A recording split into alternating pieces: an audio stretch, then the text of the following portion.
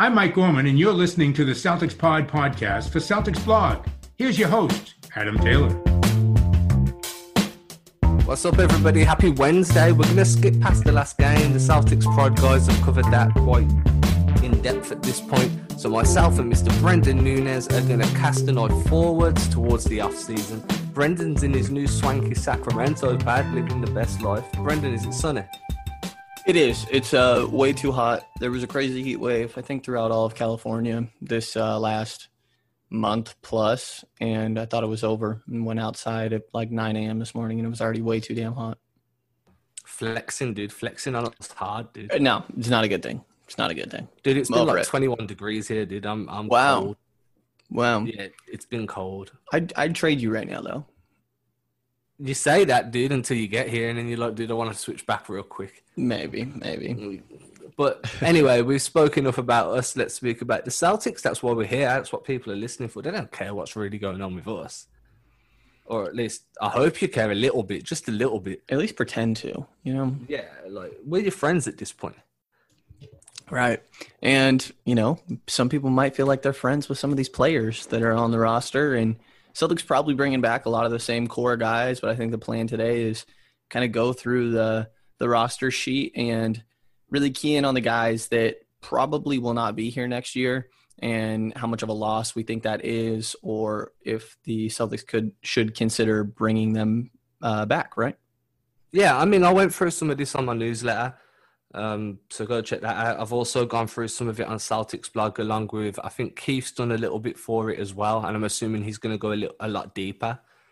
But let's start off with Shemi, because Shemi's kind of the guy for me that nobody really cares if he stays, nobody really cares if he goes, but his presence is felt when he's actually playing well on the floor, and then his presence isn't felt at all when he's not playing well. He's the ultimate what type of night is he going to have guy. He is, as far as I'm aware, an unrestricted free agent that can be turned into a restricted free agent with a qualifying offer. I'm almost certain of this. Brendan's looking at the screen now to confirm my hypothesis. I think there might be a team option on one more year. Oh, yeah, you're right, because he's on his rookie contract. Yeah, so there'll be a qualifying offer. If that's not extended, then he becomes an unrestricted free agent. If the qualifying offer does get extended, then he's a restricted free agent at that point, meaning that the team, some people can still offer him a bigger contract, and it's up to Boston to match. What do you think? Do you think they even extend that qualifying offer? I don't know. Like, I don't think Shemi's important, to be blunt about it. 14 minutes on the year per game. Obviously you're not putting him out there to score. It's mainly defense, but I think that, he was a specialist. And, for these big, strong dudes like a Giannis, obviously, that we saw, or I'm trying to think of some other burly guys. Like, I guess you could try LeBron minutes, but I just don't think that what he did was good enough to justify needing to bring him back. With 40% from the field, 37% from three. I'm actually surprised to see that he shot that well from three this year, but he still doesn't have the gravity and respect to supply a lot of spacing. He doesn't get to the line very often. He's just extremely limited on both ends. The best part of him, honestly, is probably his full name of, Jesus Malore. Absolutely phenomenal name. But the Celtics have a lot of picks that they're moving forward with in this upcoming draft, 14, 26, and 30. To me, you can get a Shemi replacement that'll have a higher ceiling and probably contribute just as many minutes. And even if you don't right out the gate, Romeo Langford could fill in those Shemi minutes, assuming that he stays healthy. Grant Williams could probably fill some Shemi minutes because Shemi played a lot at the four. I personally do not think that Shemi should be a priority to bring back. I honestly think you let him walk and don't really blink about it. Yeah, look, you said he's a specialist, but the problem is he's not special. He doesn't do anything. Good point. The problem is, for me, he doesn't do anything spectacular. He's very inconsistent is probably the nicest way of putting it with his three-point shot. His dribble isn't great. He doesn't drive because he doesn't have the handle necessary, so you don't see him finishing around the rim too much. His defense is okay, I guess. Like, I mean, on ball, that's it, right? Yeah, dude, he'll get put in a blender, dude. Off ball, he can really lose his rotate. On ball as well, the problem is that he's really good posting up guys and playing that physical D, but when it's more nuanced on ball defense and it's hedging your guy to his weaker side, pushing him off that pick and roll, or doing anything that requires like a rudimentary level of basketball IQ, for me, he just doesn't cut the mustard. So I wouldn't be shocked if they look to move on from Shemi. There's a roster crunch coming into this offseason. Roster spaces are going to be a premium. And I think that if Shemi was integral to the team, then he would have had more of an impact on the roster going down the stretch, especially against Miami when they were looking to slow some guys down. Sorry, I was doing some Houston research earlier. But this is the problem. He's just not capable of doing what the Celtics need. The Celtics need a legit 3-and-D wing guy that can come on, hit his threes at a very consistent clip, and lock up the opposing team's third option off the bench. If you can do that, and then you can slide up and slide down a little bit and offer some solid minutes, there's going to be a role for you on this team. Shemi has not shown he can do that.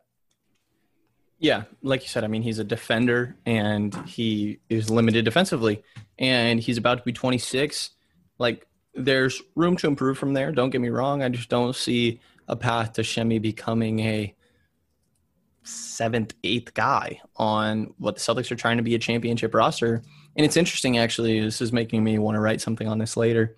But I think a lot of the guys we're going to go through today could be replaced through the draft with all the picks that Boston has working with. And yeah, I mean, even like, it doesn't have to be pick 14 that you replace Shemi with. You could replace it with him with who you're getting at 26, 30. I don't remember. Yeah, Shemi was the 37th pick in the draft, and you just kind of slid by on a good deal with this rookie contract, only getting paid $1.6 million last year. And there's just going to be another guy probably a little higher up that I think you select in the draft. I guess there's okay guys you could look at spending the MLE on, but I don't know, like, you're just looking for really some backup wing, like, Mo Harkless could be interesting, I guess. But like, the point being, there's better options. To me, Shemi's gone, and I don't really care too much about it. I don't know if you have anything else on him or who you want to move on to next here. I mean, I just want to see whether you think he's going to find somewhere else in the league. I think someone will pick him up. But yeah, I mean, he's going to be a bench piece. Like, I think that I don't know, could like a Orlando that feels like, does he get a place keeping this like Giannis? He's not a Giannis stopper, but he's good at being part of that wall, right, for Giannis. So yeah, short answer, yes. I don't know exactly where, but I think he'll end up being 8th, 9th guy on a rotation somewhere. So the next guy that everybody's going to want to hear about, we're going to save the biggest name till last as well, guys. So the next name that I want to talk about is Brad Wanamaker. Mm-hmm.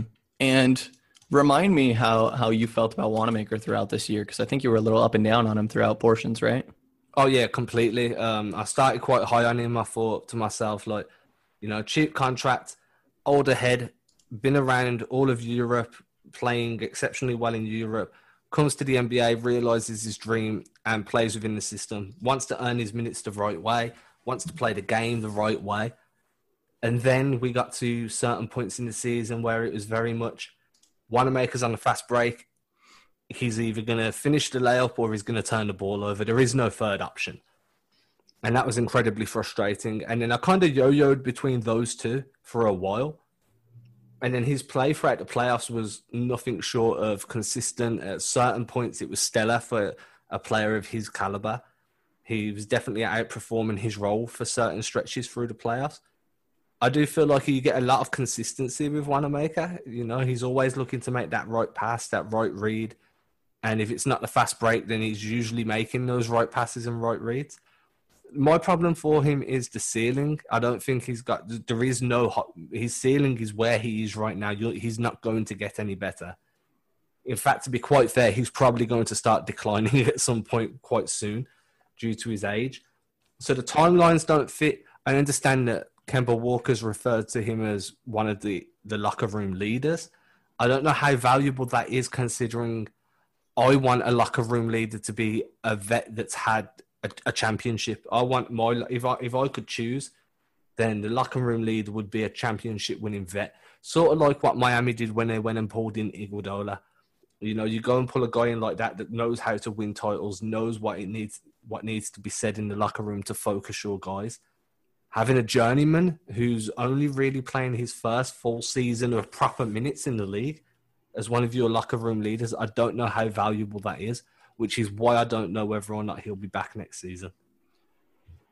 For me, what it comes down to, like what you said, he was really good in the playoffs. When Gordon wasn't there, he was the sixth man on this roster. But that kind of spoke more to the lack of depth to the Celtics more than how good Wanamaker was himself. Not to take anything away from him. I think he was good. I think he could be a backup point guard in the league. But I don't think that you have to pay him. Like, if some team really likes him and is willing to pay him $3-4 million a year, like, there's just no way Boston should do that. I think he's super replaceable is what it comes down to. Like, tell me that, for example, Bryn Forbes couldn't do that job. DJ Augustine could not do that job. You could have Garrett Temple or like Elfrid Payton do that sort of job because he doesn't need to be a primary ball handler. You saw Wanamaker working off the ball a lot throughout the year. And again, to come back to the draft, I think that one of the best things that's going to be available for Boston in this draft is either a point guard that eventually takes over the starting spot for Kemba Walker, that just gets to kind of like mold himself in this backup role for the 3 more years that Kemba is there and learn from Kemba and get better on the timeline of Jalen and Jason.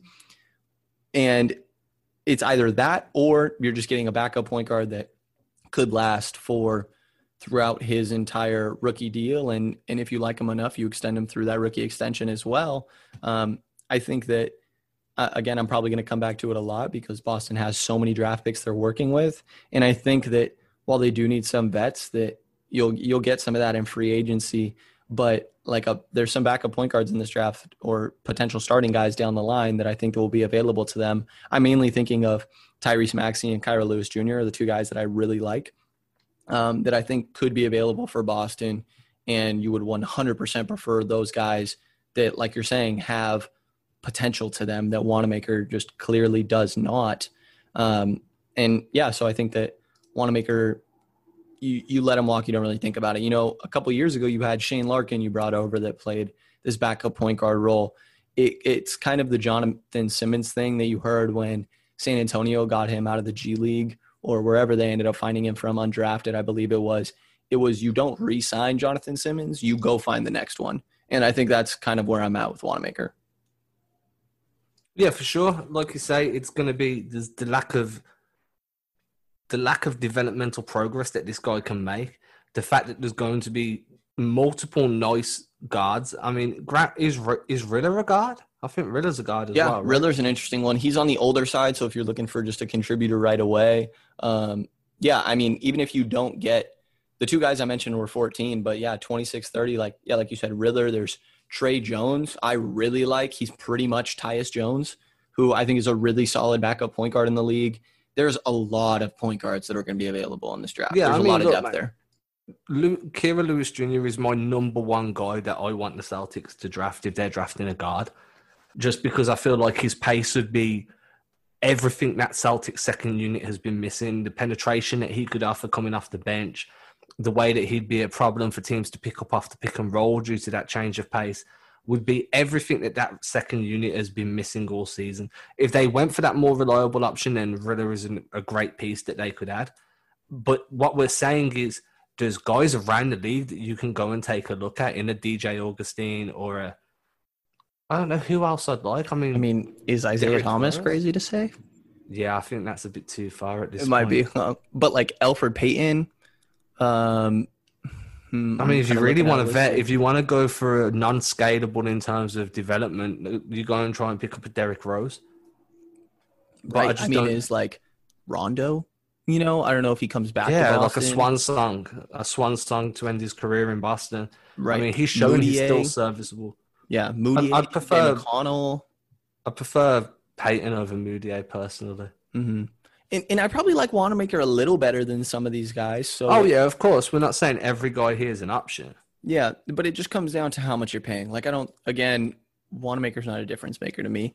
The issue was that you didn't have anybody on your bench and that like you felt like could play. And I think that there will be guys that are able to step into that role more so next year, probably through the draft. And yeah, to me, the backup point guard role is going to get filled through the draft, if it's not just kind of Marcus already.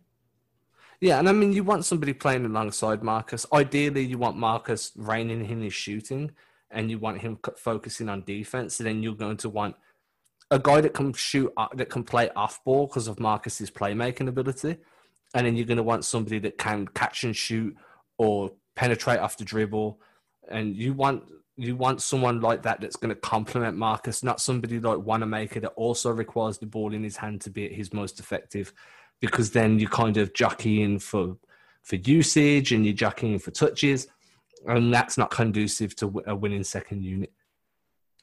When we talk about a winning second unit, one guy that has produced, as much as people have kind of killed him for defense, on offense and on the glass, he's really been solid, has a player option, so I'm expecting him to take that option up, is Mr. Enes Kanter. I mean, I've been happy with his production for a shade over $5 million. What more are you expecting from the guy? He's come in and he's been a specialist, and he's been special at what he does as a specialist, and that's grab boards. Second chance opportunities, offensive rebounds, defensive rebounds. He's gave the team a presence on the glass, and he's gave them an outlet down on the low block. I probably haven't seen this many post-entry passes from a Celtics team in quite a few seasons, to be honest, because of the work that Kanter can get done down on that block and his old-school post moves. Look, for the money he's on, I'm happy if he re-signs. I feel like he's a solid guy in a big man rotation.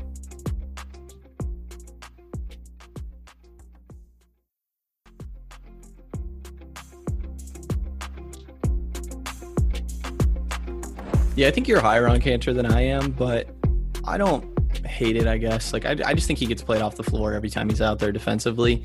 But like you're saying, in specialty roles that Brad Stevens is really good at, like you said, for Shemi, he's a specialist that didn't actually have a specialty. Kanter clearly does, like the rebounding you pointed out and the putbacks and second chance points that he's getting you there. There are other guys I probably would like better, like, for example, like a Kevon Looney, or if you could make a move for like a Rashawn Holmes. I think that JaMychal Green and Robin Lopez are probably like better backup bigs. There's just guys that I like better that might be a little bit of a personal preference. Even like, I mean, bringing back Aaron Baines, like it's not really going to happen because Kanter is going to pick up that option in my mind. I don't think he has $5 million out there from the teams that have cap space, that a lot of them are rebuilding. Kanter probably doesn't make much sense. So I think he's likely back. I'm not super happy about it. I wish he didn't have this player option and that you could move on from him, because I think that, like, I think this is kind of what you're saying, but like he's not even necessarily your backup center. Like he's some games, but he's kind of like your third center, or like if you have a 1A or you have a 1 center, you're starting one, and then you kind of have like a 2A, 2B, and Kanter's one of those guys. And I don't feel great about that at $5 million, but it's not the worst thing. I feel like he picks up the offer, and Boston does need to look at another guy in that center rotation, because I don't feel great about him being like your sole backup center. But yeah, he gave you okay minutes, and I think that the key is that Brad is good about knowing when to put him out there. Yeah, I mean, look, I wasn't happy about the entire rotation of like having multiple big men kind of do this hockey rotation. But then about 4 or 5 days ago, I read an article from Kevin O'Connor talking about the state of the league in terms of big men for the Ringer. And the tagline of it was, big men either be special or be a specialist. And he actually touched on like unless you have a guy like a Karl Anthony Towns or an Anthony Davis or a Bam, then what teams need to do is look at the way Boston have done it and have multiple big men that can do one thing exceptionally well and then plug and play in your rotation depending on matchups. And it makes sense with a guy like Bam or a guy like AD, not so much Karl Anthony Towns because you only get one side of the floor with him currently. So with a guy like, say, AD, you're going to get glass dominance, you're going to get passing, you're going to get rebounding, you're going to get a pick and roll threat, you're going to get deep scoring. You can't do that on the Celtics. So what you do is you say, right, we have Kanter for the glass protection and rim protection. Anything else, if he's playing drop, he's fine. Anything else, get him off the floor. We have Rob Williams for the rim protection, the rim running, the lob threat, the vertical spacing. And then you have Daniel Tice for the more nuanced side of the game, the slip and roll screens that seal down on the driving lane, the floor stretching ability that hasn't really shown itself to be too true at the moment. That's my one knock on Daniel Tice, is his reluctance to shoot threes. I'll see a free open up for him and then he'll rather instigate a dribble handoff rather than just pull the trigger on a wide open three. I'd like to see that change. But it makes sense to have multiple bigs in a rotation that give you something different from each other. So I'm happy if he stays. If he leaves, then that's cool. My outlook on it is that if Kanter is to not be in Celtics green, it's because the Celtics wait for him to re-sign to opt in, and then they look to flip him. That would be the only way I can see Kanter leaving Boston at the moment. If they do that, then I'm curious to see who they bring back. The next guy, am I missing anybody now? So we've done Brad Wanamaker, we've done Shemi Ojeleye, we've done Enes Kanter. I mean, do you want to talk about Gordon Hayward? Like, he's just picking up the option, right? Yeah, I mean, he's picking up the option, but I feel like we need to address the elephant in the room, dude. We can't talk about off-season players that could leave without addressing this elephant. I just wanted to make sure no smaller name guy had been missed. Mm-hmm. No, I think you're all good. I think that we can mention, nobody's going anywhere, but I think, let's talk about Gordon, and then maybe we'll mention what we think the increased roles for some of the rookies or really young guys on the rosters might be next year quickly. For Gordon, though, we said it, $34 million. I don't know who is paying him that. I don't think that New York should do that. I don't think Atlanta should do that. There's no teams that it makes sense for, in my mind. Again, the teams with money are rebuilding teams. Gordon doesn't fit there, and it's $34 million. He's just not going to get that anywhere else with the injury history that he's had. And it's a lot of money. Don't get me wrong, but Gordon does play at a near all-star level, assuming that he can stay healthy. And he did a pretty good job of that throughout this year. He still did end up playing in, I'm pulling it up exactly here, 52 games when it was a shortened season is still, it's not bad for a guy that, was recovering as well. So they gave him a couple rest days here and there as well. It's a lot of money, and I don't think there's any denying that he's overpaid, but it's one more year of it. It's not hurting your books that bad. It doesn't make sense to ship him out to shed this contract or anything with how top heavy this roster is. He can be the third best player on this team. Just to first of all premise this, if Gordon Hayward walks, that cap space does not free up because it's taken up from Jaylen Brown's contract extension kicking in. So Gordon Hayward leaving does not provide the Celtics with any cap space whatsoever.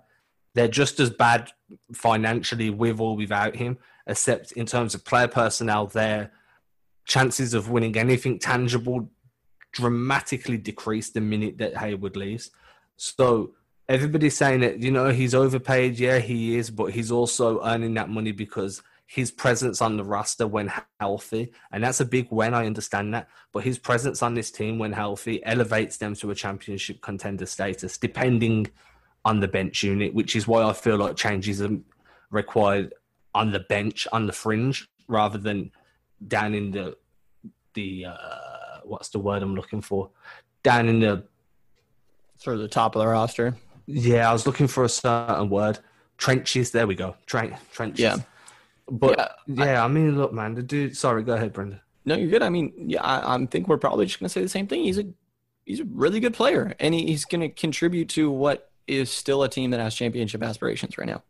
Yeah, I mean, the one thing that worries me is the foot, the fact that the foot bothers him and he doesn't understand why. The doctors don't understand why. Is that going to be manageable? Is it going to be something that means that there's load management? And then it becomes down to, can the Celtics manage him enough and well enough that injuries start to become a thing of the past? And you just know that, hey, Hayward's going to play 55 games during the regular season, but that means come the playoffs, he's going to be ready to go full pace all the way through. Now, I don't know about you, but I'm happy to see Hayward play a reduced role in the regular season due to load management if it means you get a full head of steam, Gordon Hayward, ready to go in the playoffs. You just don't let him play early in the season as much and then ramp him up as the season starts to head towards the postseason. Yeah, definitely with you there. Obviously, it'd be nice to get a little more run from him in the regular season just to kind of let him get that groove and confidence back in his own health and play. But, yeah, I'm with you. And I think that it's only one more year of it. It's a really important thing to know, obviously. And, there's a chance he doesn't come back the year after when they really start to get young with this roster. At least that's my thought on the direction they'll end up taking this. And, yeah, I think that's really all I have for Gordon. Like, it's pretty straightforward. He's going to be back. And if you want to touch on maybe some of these young guys a little bit, like, how do you think that the role of Grant Williams and Romeo Langford, Robert Williams increases if you think it does going into next year? Yeah, so I'm writing something about this at the moment. It should be out on what day is it tomorrow? It's Wednesday. So it should be out the day you're listening to this, hopefully, about these three guys specifically. So Grant Williams, I'm expecting his role to kind of increase a little bit, but I feel like what you see from Grant is what you're going to get. Definition of a glue guy already in his first year. He's shown that he's definitely a locker room presence, keeps spirits up, always cheering for everybody else. Defensively, he's solid. I feel like he could get a little bit quicker with reading his rotations off ball, but like that's nitpicking. Like I feel like defensively, he's been really, really reliable. Not to interrupt you, but like he did a really good job against Bam actually in that last game. Yeah, he did. This is the thing, dude. Like for a rookie, his basketball IQ's off the charts for where he was selected, I should say.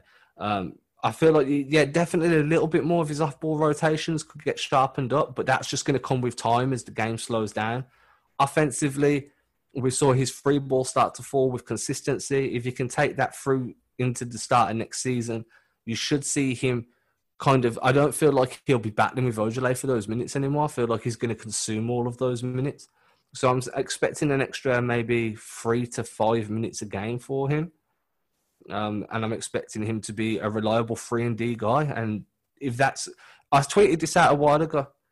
Grant Williams is everything that we hoped Semi Ojale would be. And he's everything we hoped Yabusele would be. I've got nothing more to say. I expect him to have a prominent bench role. Yeah, I'm definitely with you there. I think he's a guy that definitely breaks into at least the regular season rotation. And I think that, already seeing him get some run in the playoffs is pretty telling. But yeah, I think that he really breaks into the rotation. And then the hope would also be, by the way, we didn't mention Poirier, but that's because he's still on contract next season.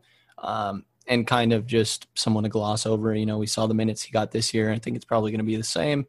Robert Williams, I think this is kind of a make or break a year for him. I mean, it's obviously going into the year where he could become a restricted free agent the year after that. So this is where he would look to make his money. And he sort of became the swing guy for Boston, at least in some people's minds, of like moving forward. I think that, the idea would be he has a pretty good year and then you're able to keep him around for cancer type money for say 3 or 4 more years after that. So this is a really make or break year for him. And as long as he stays healthy, I think he's going to get a lot of opportunity for that reason. Yeah. I mean, the other thing is as well, he's flashed a very basic level of a mid-range jumper. He's flashed some ability to play make out of the short roll and some passing ability. If he can put all of that together and then kind of stay healthy, become consistent within his role and continue to offer that vertical spacing, but show that his game is scalable on multiple different aspects and through multiple different avenues, then it will force the Celtics' hand to offer some form of contract because they can see where his development is going, and then it's all about staying on the floor to push your development down that way. So I expect him to stay. Romeo Langford, real quick.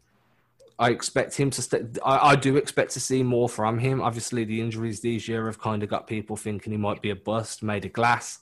When he has been on the floor, I think he's shown some good on-ball defense, very active. It's a lot more effort than it is technical ability on the defensive end, but sometimes that's enough to win guys over and win you minutes. And offensively, he needs to learn to finish through contact. He needs to learn that when you beat a guy off the dribble, then you go hard. And he needs some confidence in that jump shot, because that jump shot, you can tell, isn't the jump shot he had from college. He isn't confident in it falling, and I'd expect him to put a lot of work into that as soon as possible. Yeah, he had that finger injury in college. And I'll say, like, if somebody – I don't know if I'd label someone a bust because of injuries. You know, I think that people are too quick to do that, and that's just something that you can't predict amazingly unless you're talking like a Michael Porter Jr. sort of situation, Harry Giles, something like that, where they just have repeated of the same injuries. And Romeo, I just don't think that hasn't been the case so far. And yeah, I would think that he's going to be the biggest benefactor of this whole, like, the game slowing down for you, because he is a player that I think plays at his own pace and doesn't let people rush him. But in his rookie year, that was a little difficult to do at times, understandably. So I think that he will just getting some reps in and understanding the game a little bit better, being able to read defenses and understanding how they're going to react to certain moves that he may make. I think that he showed good flashes defensively. He showed good flashes attacking closeouts. As long as he can hit a shot, he has some nice finishing around the rim. Like you said, he needs to do it through contact. I think there's a path for Romeo to be the sixth man of this team, not next year, but over time. And I think that he'll end up with a lot of reps for that next year. I think that you're going to see a bit younger of a Celtics team next year. Like, I think that all the draft picks that they got last year and all the draft picks, I would assume they don't keep all of them, but all the draft picks that they move forward with after selecting in the 2020 draft, you're going to see a lot younger of a Celtics team. And I think that means Romeo gets some minutes. Carson Edwards, we can gloss over really quickly. It's probably G League minutes to me. Like, I think you get spotty NBA minutes, but he's another specialist, right? It isn't special right now. I feel like Carson Edwards is one of those guys that if he figures it out, he'll have a decent position, a decent role off the bench as like a 8th or 9th man to just come in and really be your sharpshooter. I've said this for a few podcasts now. If he was a little bit bigger, like in terms of height, and could play the 2 guard, that position would suit him far more, where he could just catch the ball and shoot in rhythm rather than having to find his own shots and pick his spots on the floor while in possession. Mm-hmm. Unfortunately, rolling him out at the 2 guard is going to get you absolutely tormented if you roll him back on defense at that way too. So it's not really possible. And for that, I just don't see how, if he doesn't figure out how to score, if he doesn't spend the offseason working with guys like Isaiah Thomas and pick up the phone, call Muggsy Bogues, get on the phone to these smaller guys that have had success. Phil Pressey's still playing out in Europe, ex-Celtic. He knew how to get to the hoop. He knew how to work it. Pick up the phone and start working with players that have had to deal with these hurdles. And I get it. He's not Tremont Waters' size, but Carson Edwards is still a smaller guard. So you need to be speaking with guys around the league that have that same issue and working out with them and picking up a few tips of the trade to get yourself open and get those looks where you're not rushing them. Because at the minute, whenever I see him in possession, he's playing at 100% every second of the game. And that's not conducive to finding good shots. Right. I don't think that, for example, compared to Tremont's like an actual cerebral player. I think he's insanely smart on both ends of the floor. And I think that there's an easier path for guys that size to make it. Like, I struggle to see who in the NBA right now is this Carson Edwards player. Like, is it Quinn Cook? Is it JJ Barea? It's really hard to find some of these guys. Is it like Trey Burke, Alonzo Trier? And all these guys that I'm talking about are 3rd string point guards. And I kind of think that is it's probably too early to call a ceiling for Carson. I'm probably being very premature doing this, but like that's kind of where I'm at with him. In regards to Tremont, I could see him as a backup point guard. I don't think he's a great backup point guard because of that size, but like I think he's so smart where he could fill a role of more of a Monty Morris sort of situation, or a trying to pull up some better names here. I think that there's smarter players that he could fit in with, even though he is on that smaller side. I think that just being a pesky defender in the way that like you see Fred VanVleet, not tall, but since he's such a smart defender, is very capable on that end. I think that, you know what, the best case scenario for Carson, I guess, is Devontae Graham. I guess, but it's a stretch, you know, like, yeah. Anyways, I think that Carson is still your third string point guard at best next year, might even be your fourth string point guard. He might start on, he's probably, again, a G League guy to me. Yeah, at this point, if he's with the team and he comes on in garbage time, if he's played the way he has this season, then he's lucky to get those minutes. I'm quite low on him. I was super high. If you go back to the beginning of the season, any podcast I was on, I was over the moon with Carson Edwards. That died rather quickly, unfortunately, and I'm more sad about that than anybody. Yeah, but, you know, running back a lot of the same roster next season, and I feel pretty good about it. You know, you're going to have improvement from Jason and Jalen, and there's really obvious improvement paths for them. I think that we could probably do that on an episode. But yeah, I think that's going to do it for this one, right, man? Yeah, man, we're done, guys. So you enjoy your Wednesday. We'll be back on Friday. There's a post up on Celtics blog because we're doing a mailbag episode. So head over there, drop your questions in the comments. Alternatively, you can drop them in my tweet on Twitter, evidently, because that's where tweets are. Or you can DM myself or Brendan at Adam Taylor NBA or at Brendan Nunez NBA on Twitter or Instagram. And we'll be answering as many of those as we can come Friday. Say bye, Brendan. Peace.